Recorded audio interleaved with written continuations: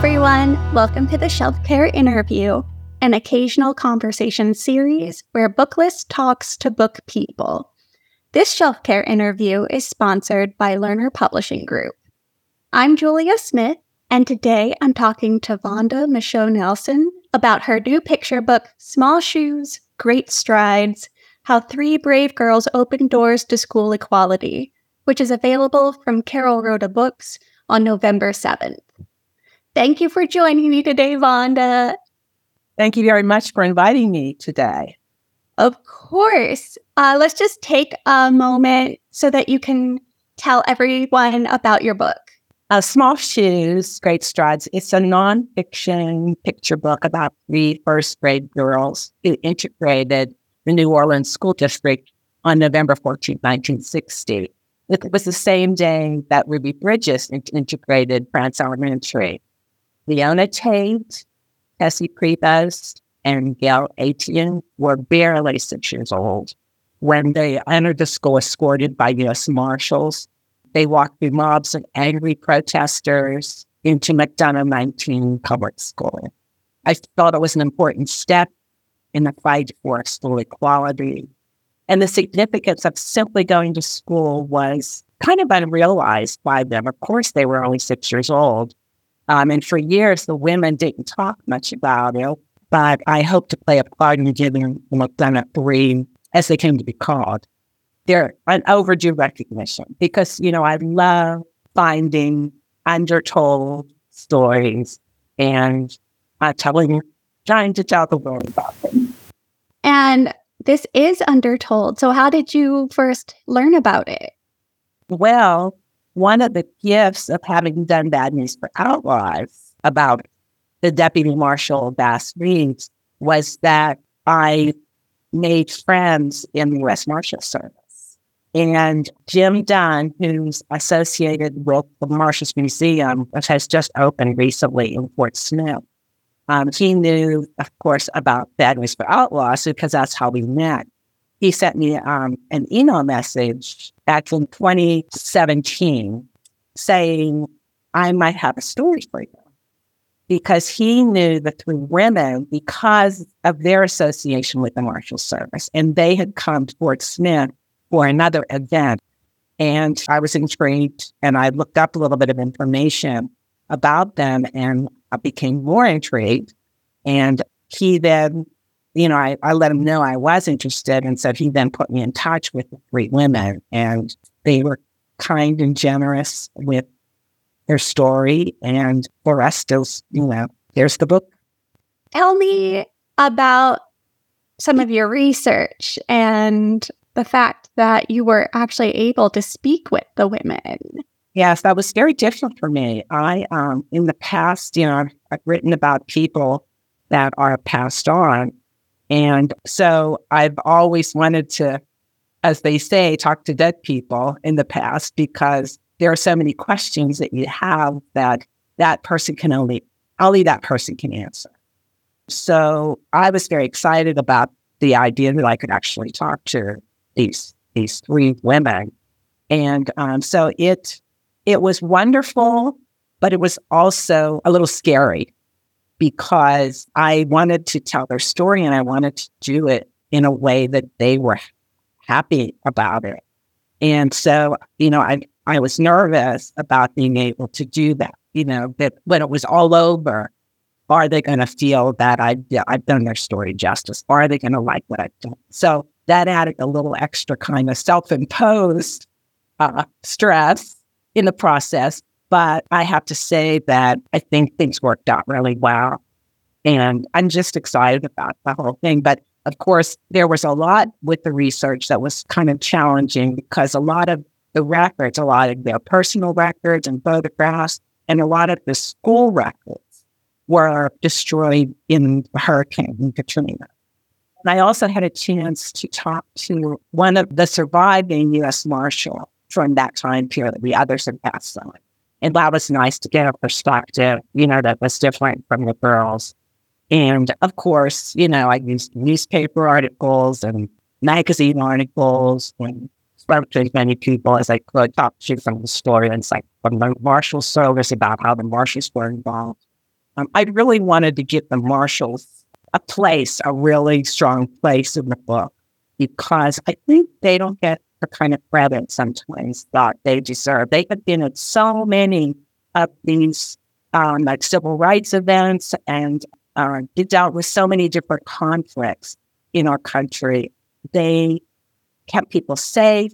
They were just there, to help people feel better and more secure. And I really think that they deserve a lot more recognition than they seem to get sometimes. So I wanted to highlight them. And as you see, they are heavily featured within the text, but also I spent some time with them, as I think they're important. And also law enforcement these days seems to be getting a lot of negative press. Yes. I think that they need to get some positive press, because they do good things for us. That's such a good point. And sort of dovetailing with that, yes, this is a very important part of history that we haven't been told about much outside of Ruby Bridges.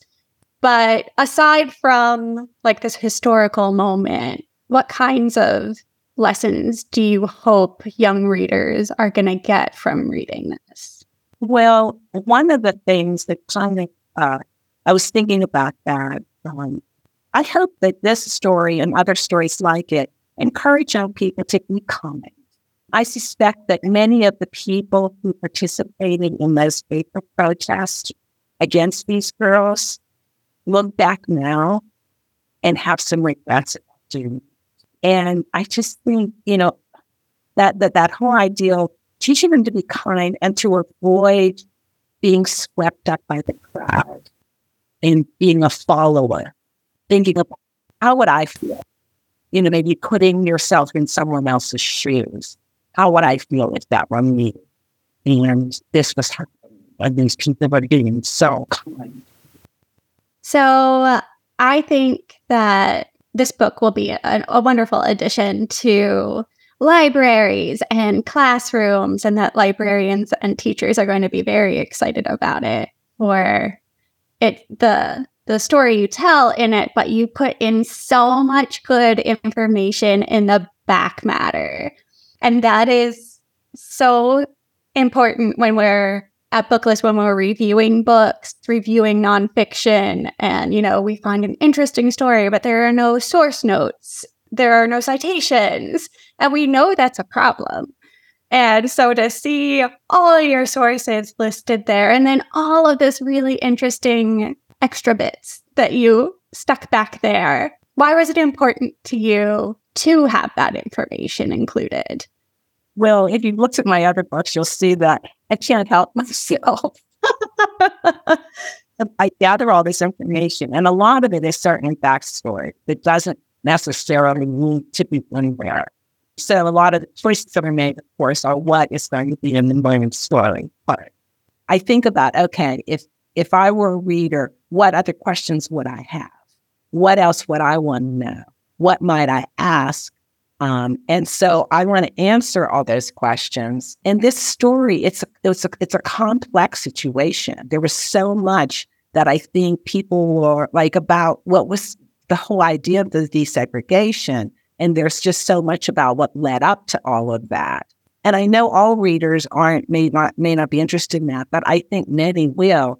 And also with regard to the sources that I list, some of them aren't even listed, but I list as many as they'll let me put in there.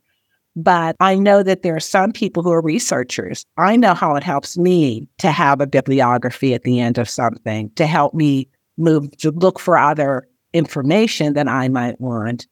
And it also, as you suggested, can kind of give your work a kind of credibility that I like to feel people then know that I did my homework or tried as best I could to find the answers and to find the truth of the situation.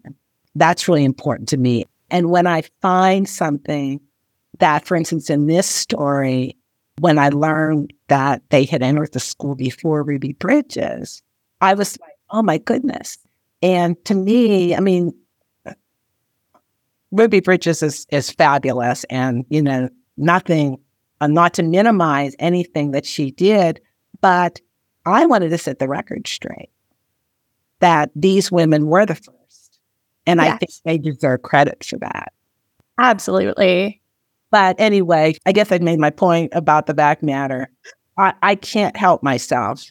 And I really admire people when I look at picture books that are so concise and in so few words, and they've done so much, and it's just wonderful. It is. And I say I want to be able to do that because I just can't seem to be able to economize in the same way as some of the authors I admire. It is a real talent to be able to boil down complex topics in any field for the picture book audience. And you do a marvelous job of that. And I think with the back matter and just even just having it there, even if the kids aren't actively looking at every bit of it, it models such a good practice for them to know how to use a resource and look for and vet sources, which is sometimes lost with Googling and that sort of thing. So I think even if they don't realize they're picking up some tips for the future, they will be. Yeah, and maybe they'll see what it takes. Yes. In the matter of going online and getting information and writing up something, that you have to pull information from all kinds of sources, print and online, and photographs and interviews with people and finding an expert, all of those kinds of things. I hope, that maybe teachers and parents can, look at this and help children see that and help them as they work on their projects. And then, of course, in the back matter, there's so many people to thank. Yes. When you do a project like this, you can't do it by yourself. You need all these sources, and librarians, of course, often they're just invaluable because they lead me to sources that I wouldn't know about sometimes. And I am so grateful for Interlibrary Loan because, we're not a huge community and we don't have a huge library system, but I can, most of the time, if I find something that I want, the library can find it through Interlibrary Loan, and I so appreciate that. Well, that seems like the perfect note to end our conversation. Thank you so much for talking with me today. Thank you for inviting me to share this book, and I'm so excited about its coming out and what's to come after. Absolutely. Thanks to everyone listening to the Shelf Care interview. This Shelf Care interview was sponsored by Lerner Publishing Group, publisher of Vaunda Micheaux Nelson's Small Shoes, Great Strides, which is available on November 7th. Happy reading!